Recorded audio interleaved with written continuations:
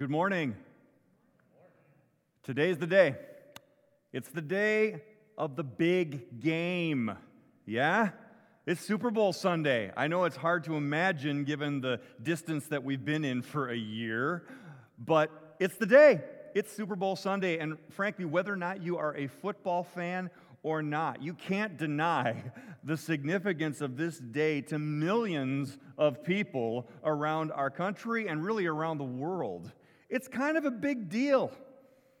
It's a spectacle. It's a circus.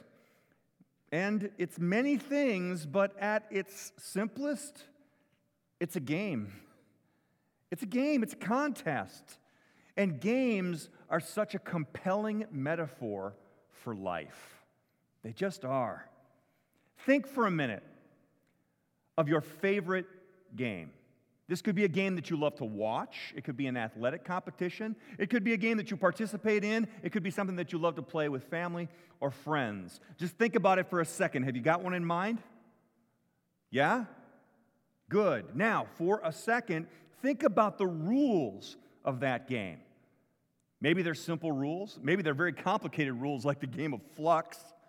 But think about the rules that apply to that favorite game of yours. And now, think about trying to play that game without any of those rules. Just put all those rules aside and imagine what it would be like to try and play that game.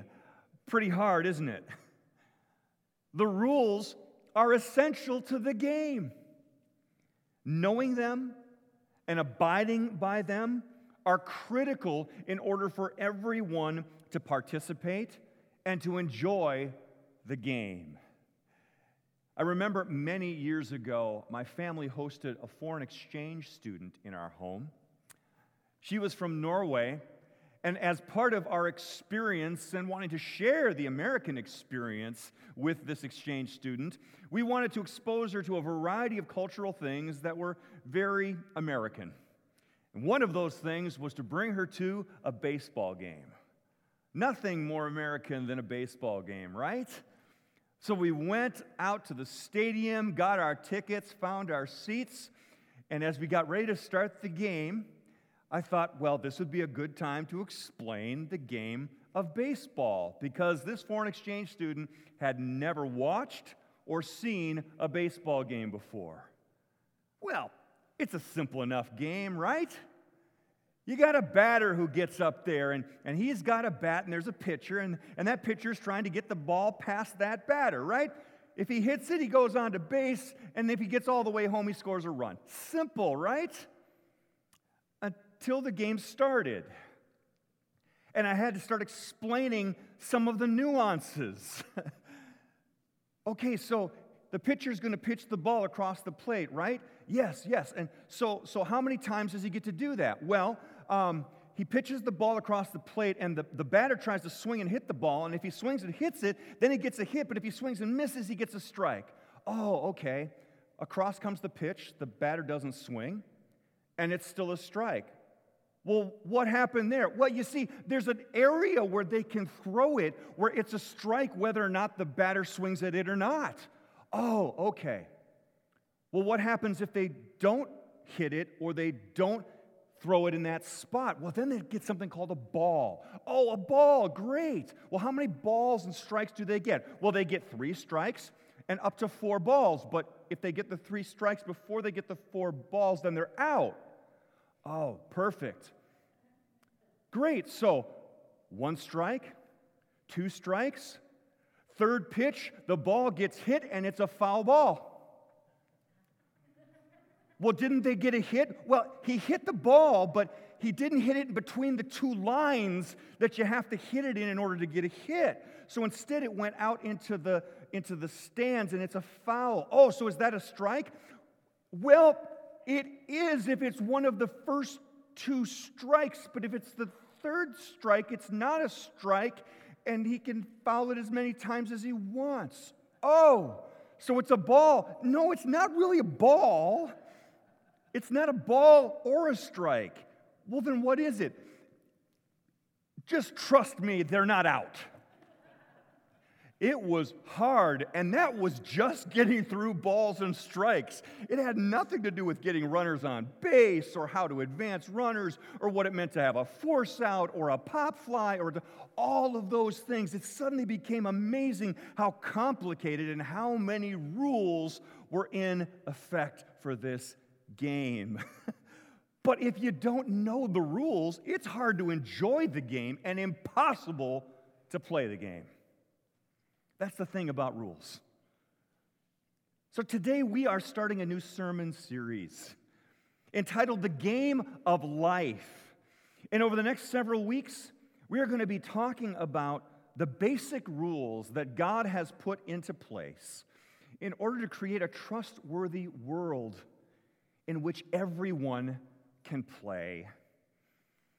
Now, these basic rules that we're talking about are called commandments or laws. And that word commandment comes from two Latin words, mandatum, which means rule or law, mandate, and which means something you do together, joined together. So it's not just rules that affect you individually, they are co-rules. They are rules in which we all are impacted by the way in which you live out those rules. Those are commandments. Now, before you start thinking, boy, Pastor, this sounds like kind of simple stuff. I mean, aren't we past this by now? I mean, can't we just kind of move on to something a little deeper? Do we really need to talk about God's commandments? The answer is yes. Unequivocally, yes. Absolutely. It's simple, and we need to talk about it. Why? Well, if you were here last week, I shared a little bit about our loss of civility, the loss of our ways of which we as human beings operate, communicate, and function with one another, the way we talk to one another, the way we act towards one another. These are basic, simple things that we have lost. And the thing is, these simple, basic commands that God has put into place are specifically put in place to help us function with our neighbors and to help us function under God's rule. That's what they're there for. And they're still in place, and they still matter. And believe me, don't just take my word for it. We need to take God's word for it. In fact, Jesus' word for it. So let me read to you from the Gospel according to Matthew, chapter 5, verses 17 through 21. These are the words of Jesus. Do not think that I have come to abolish the law or the prophets. I have not come to abolish them, but to fulfill them.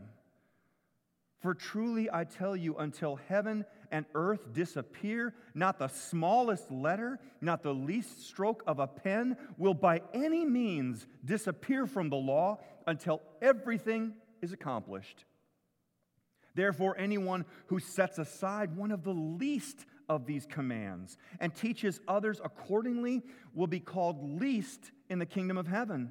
But whoever practices and teaches these commands will be called great in the kingdom of heaven. For I tell you, unless your righteousness surpasses that of the Pharisees and the teachers of the law, you will certainly not enter the kingdom of heaven. Jesus makes it pretty clear that everything that has been spoken through the law and the prophets, that's the majority of the entire Old Testament, is still important. As a matter of fact, it's critical for our full participation in the kingdom of heaven. Now, I want to clarify what Jesus means when he says that. What is the kingdom of heaven? Well, I'm glad you asked. You can take the kingdom of heaven and use it interchangeably with the kingdom of God. The kingdom of heaven or the kingdom of God. And the kingdom is wherever the king rules. That's the dominion, the domain of the king, the kingdom. Wherever the king is, wherever the king rules, that is his kingdom. So the kingdom of God and the kingdom of heaven are all the place where God rules, absolutely.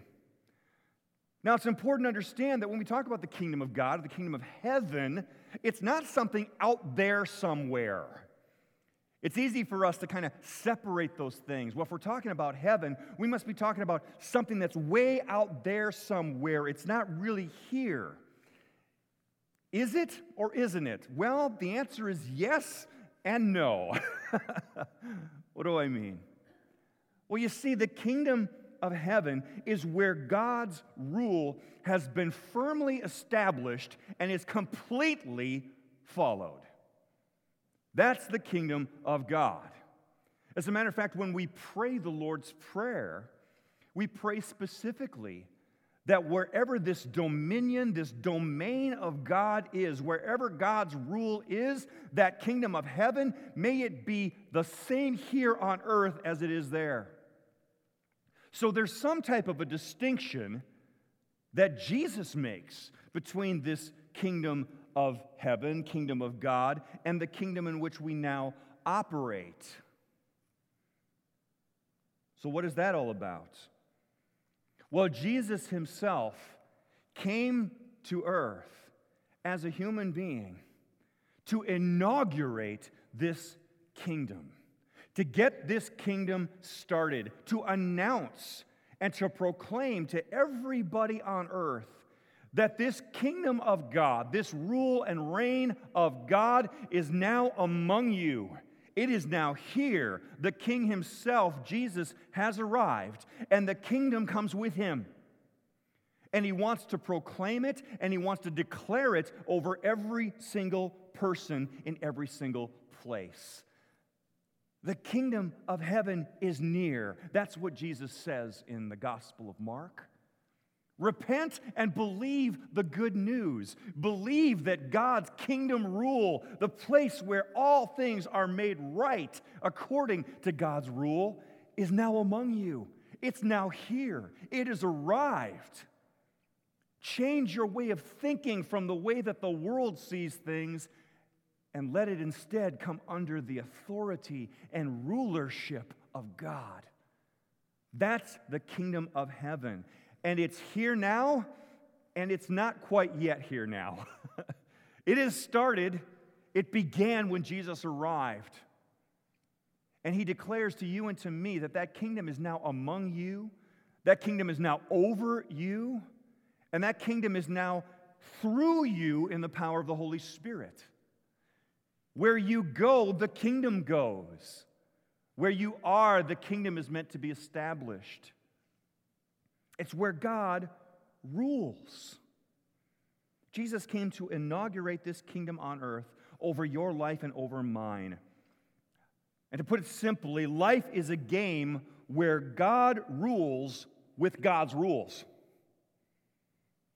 Life, the life that you and I live, is a place that is meant to be under the authority of God's rule and played according to his rules. That's what it means that the kingdom of God is among us and the kingdom of heaven is here, and we want to fully participate in that kingdom. And in order to fully participate in that kingdom, we play the game of life according to God's rules, according to the rule that he has put in place. Now, one set of these rules is what we see in Scripture called the 10 Commandments. We're going to look at these particular rules to see just how God intends these rules to bless us and to show us how we can bless our neighbors. So let's take a look together. Let's start looking at these first two rules in the game of life from Deuteronomy chapter 5. If you have your Bible with you, please open up to Deuteronomy chapter 5. We're going to begin reading at verse 1, right at the very beginning of this passage.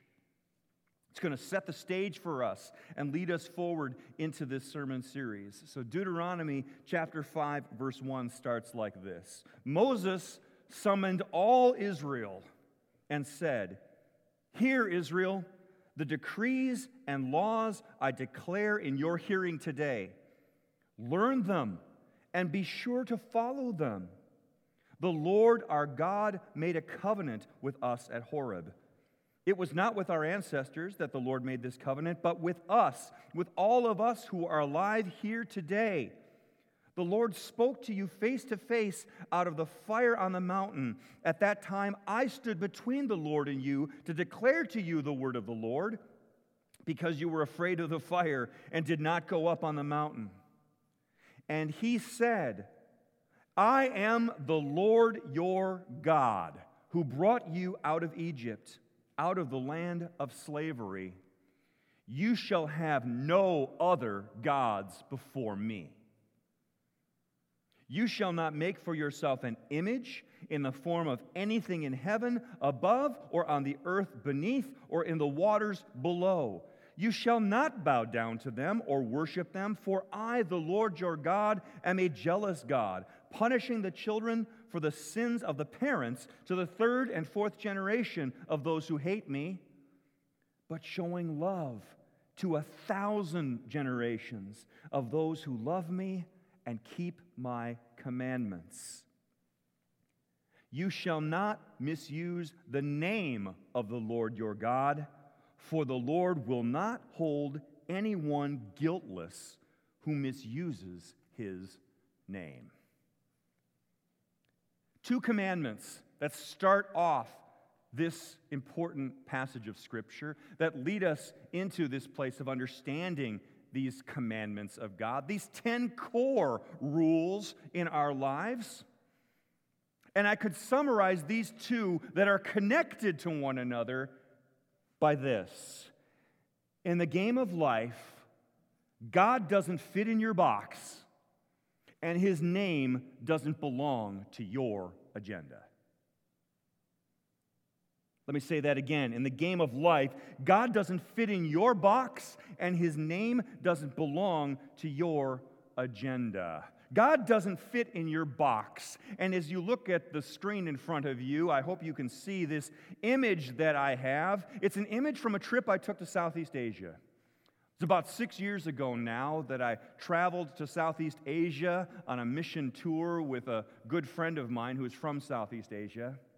And while I was there, I noticed these houses. They looked like really oversized bird houses, and they were everywhere. Outside of every residence, you would find one of these houses, these little houses, on a platform on some portion of the property. And when I asked my friend exactly what these houses were, he said they were called spirit houses. Spirit houses. That was the term for them. Okay, well, what were these spirit houses? Well, here's the thing. In Southeast Asian culture and in their religious understanding, they believe that there are gods all over the place. There are big gods and little gods. There are powerful gods and less powerful gods, and they're all ranked and they all have a hierarchy. But every piece of property is the property of a god. So if you own a home, your home is on the property of a god. And so it is necessary for you to create a place for that God to live. A little house, a spirit house for that God to live in. And then it was your responsibility to tend to the needs of that little God in that little house on your property.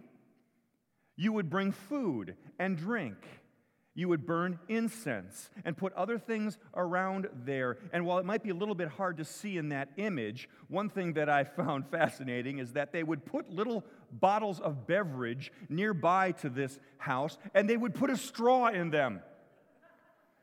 Because apparently the gods can't be bothered with having to open up the lid. They need a straw. So why go to all this trouble? Because here's the thing, if you didn't appease your God, if you didn't keep your property God happy, curses would come onto your home.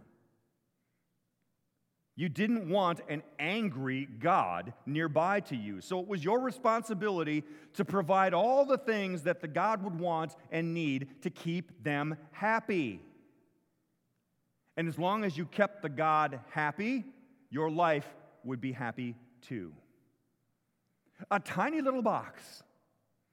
And that little box was on the corner of every property, including larger properties. As you moved into the city, you would find large buildings and businesses, and those too would have a spirit house. It would be a little larger because, of course, those gods were a little bit more powerful and a little bit more special, and so they needed a little bigger house to be in. Now, it may sound silly, but here's the thing. We have a tendency to want to put God in a box that we can fit him in. We want God to be under our control and live by our rules. And that is the spirit of idolatry.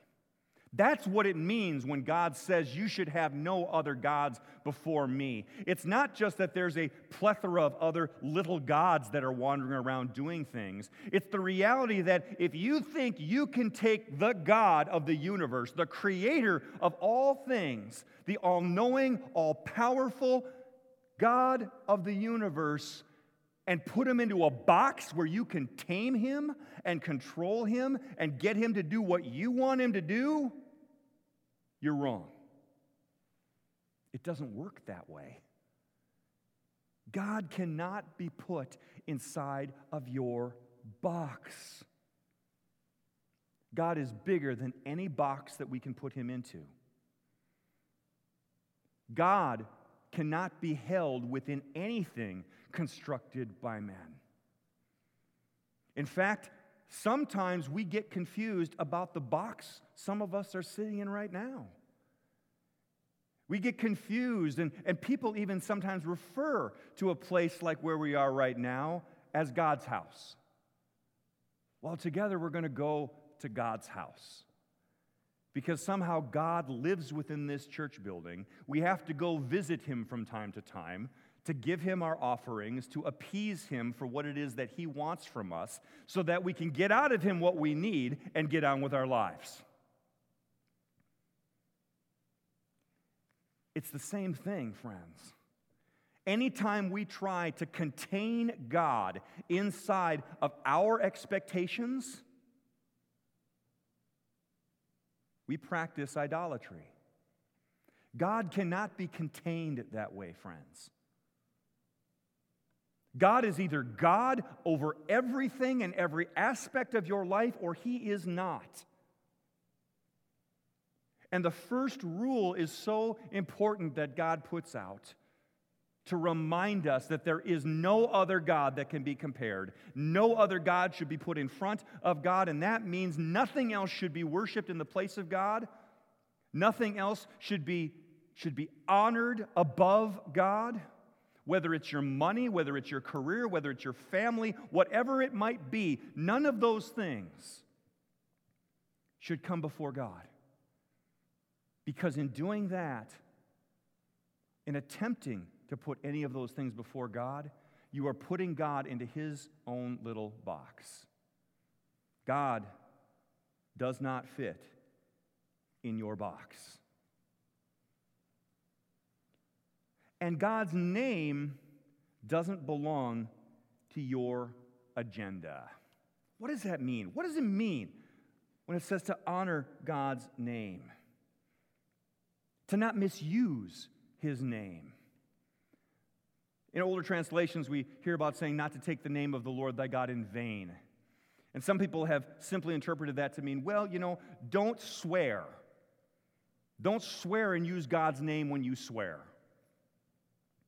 While that's true, and a good thing, it misses so much of the importance of what this really means. It means that God's name can't be co-opted for your agenda.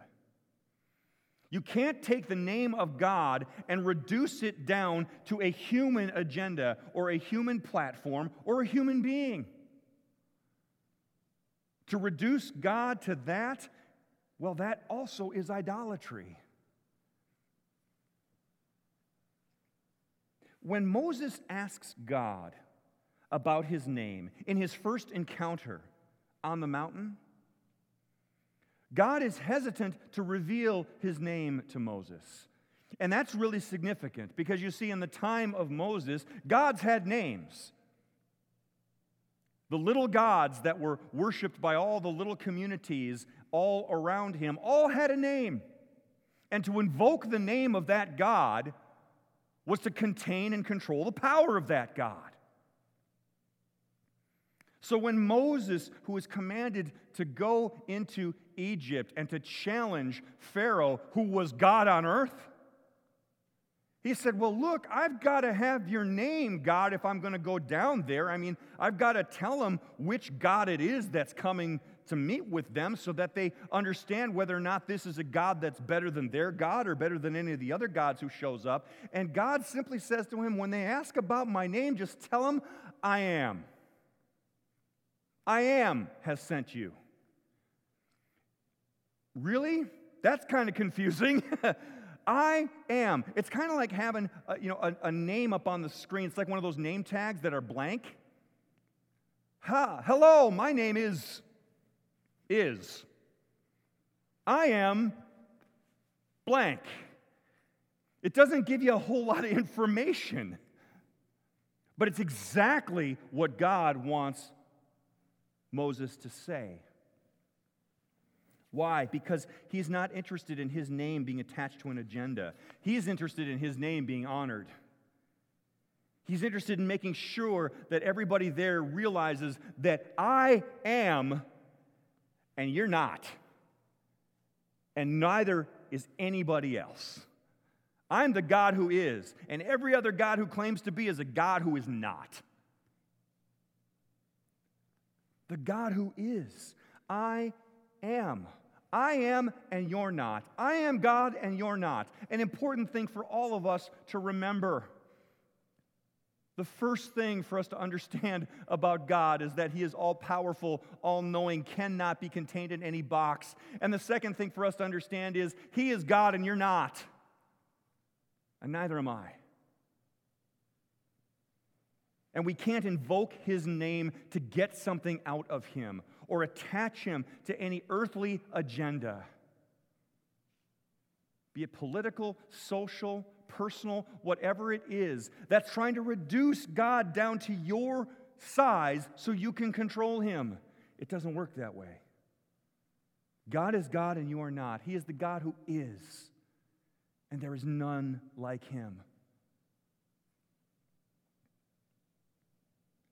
But God does reveal Himself to us with a name. And the name He reveals Himself to us in is Jesus. See, Jesus has a name. It means God saves. And you can put in I am right in front of that and it makes total sense, doesn't it? I am the God who saves. Jesus, I am the God who rescues you. And there are some biblical scholars who want to try and point out the fact that, Jesus Himself never claims to be God. I mean, every time anybody asks Him straight up, He always seems to kind of avoid the question. So maybe He really isn't God. Oh, friends, you're missing the point. You see, Jesus understands our human tendency to take anything that is holy or anything that is godly and try to confine it into our box or ascribe it for ourselves. So when there are those who want Him to announce to the world that He is the Messiah, Jesus is hesitant. Why? Not because He's not the Messiah, but because He knows that that name and that title has a whole lot of baggage attached to it. And as soon as those around Him would want to say that He is the Messiah, they would expect Him to act a particular way, do particular things for them to make them happy, to meet their particular agendas. Jesus won't be contained that way. So is Jesus God? Absolutely. Because in the Gospel according to John, 7 times, Jesus starts off a phrase by saying, I am. And that's no accident. 7 times, Jesus starts a phrase by saying, I am. But what are the things that He follows that up with? Well, not with particular names, but with the character of who God is. Jesus says, I am the bread of life. I am the light of the world. I am the gate, the doorway. I am the good shepherd. I am the resurrection and the life. I am the way, the truth, and the life. I am the true vine that gives life to the branches. In the game of life, that's who Jesus is. He is the giver of life. He represents and embodies the character of who God is because He is God in the flesh. Well, we try to put God into our own boxes. God Himself decides to limit Himself for our sake into the form of a human being, subject to all of the sin and brokenness of humanity, yet 100% God, perfect and without sin.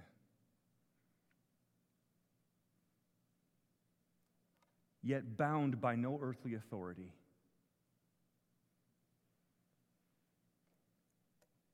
Jesus is the name. Jesus is the name that we can speak in confidence. And Jesus, too, will not be limited by any agenda that we want to attach Him to. His only agenda is to come and represent the love of God on earth, to show and reveal who God is,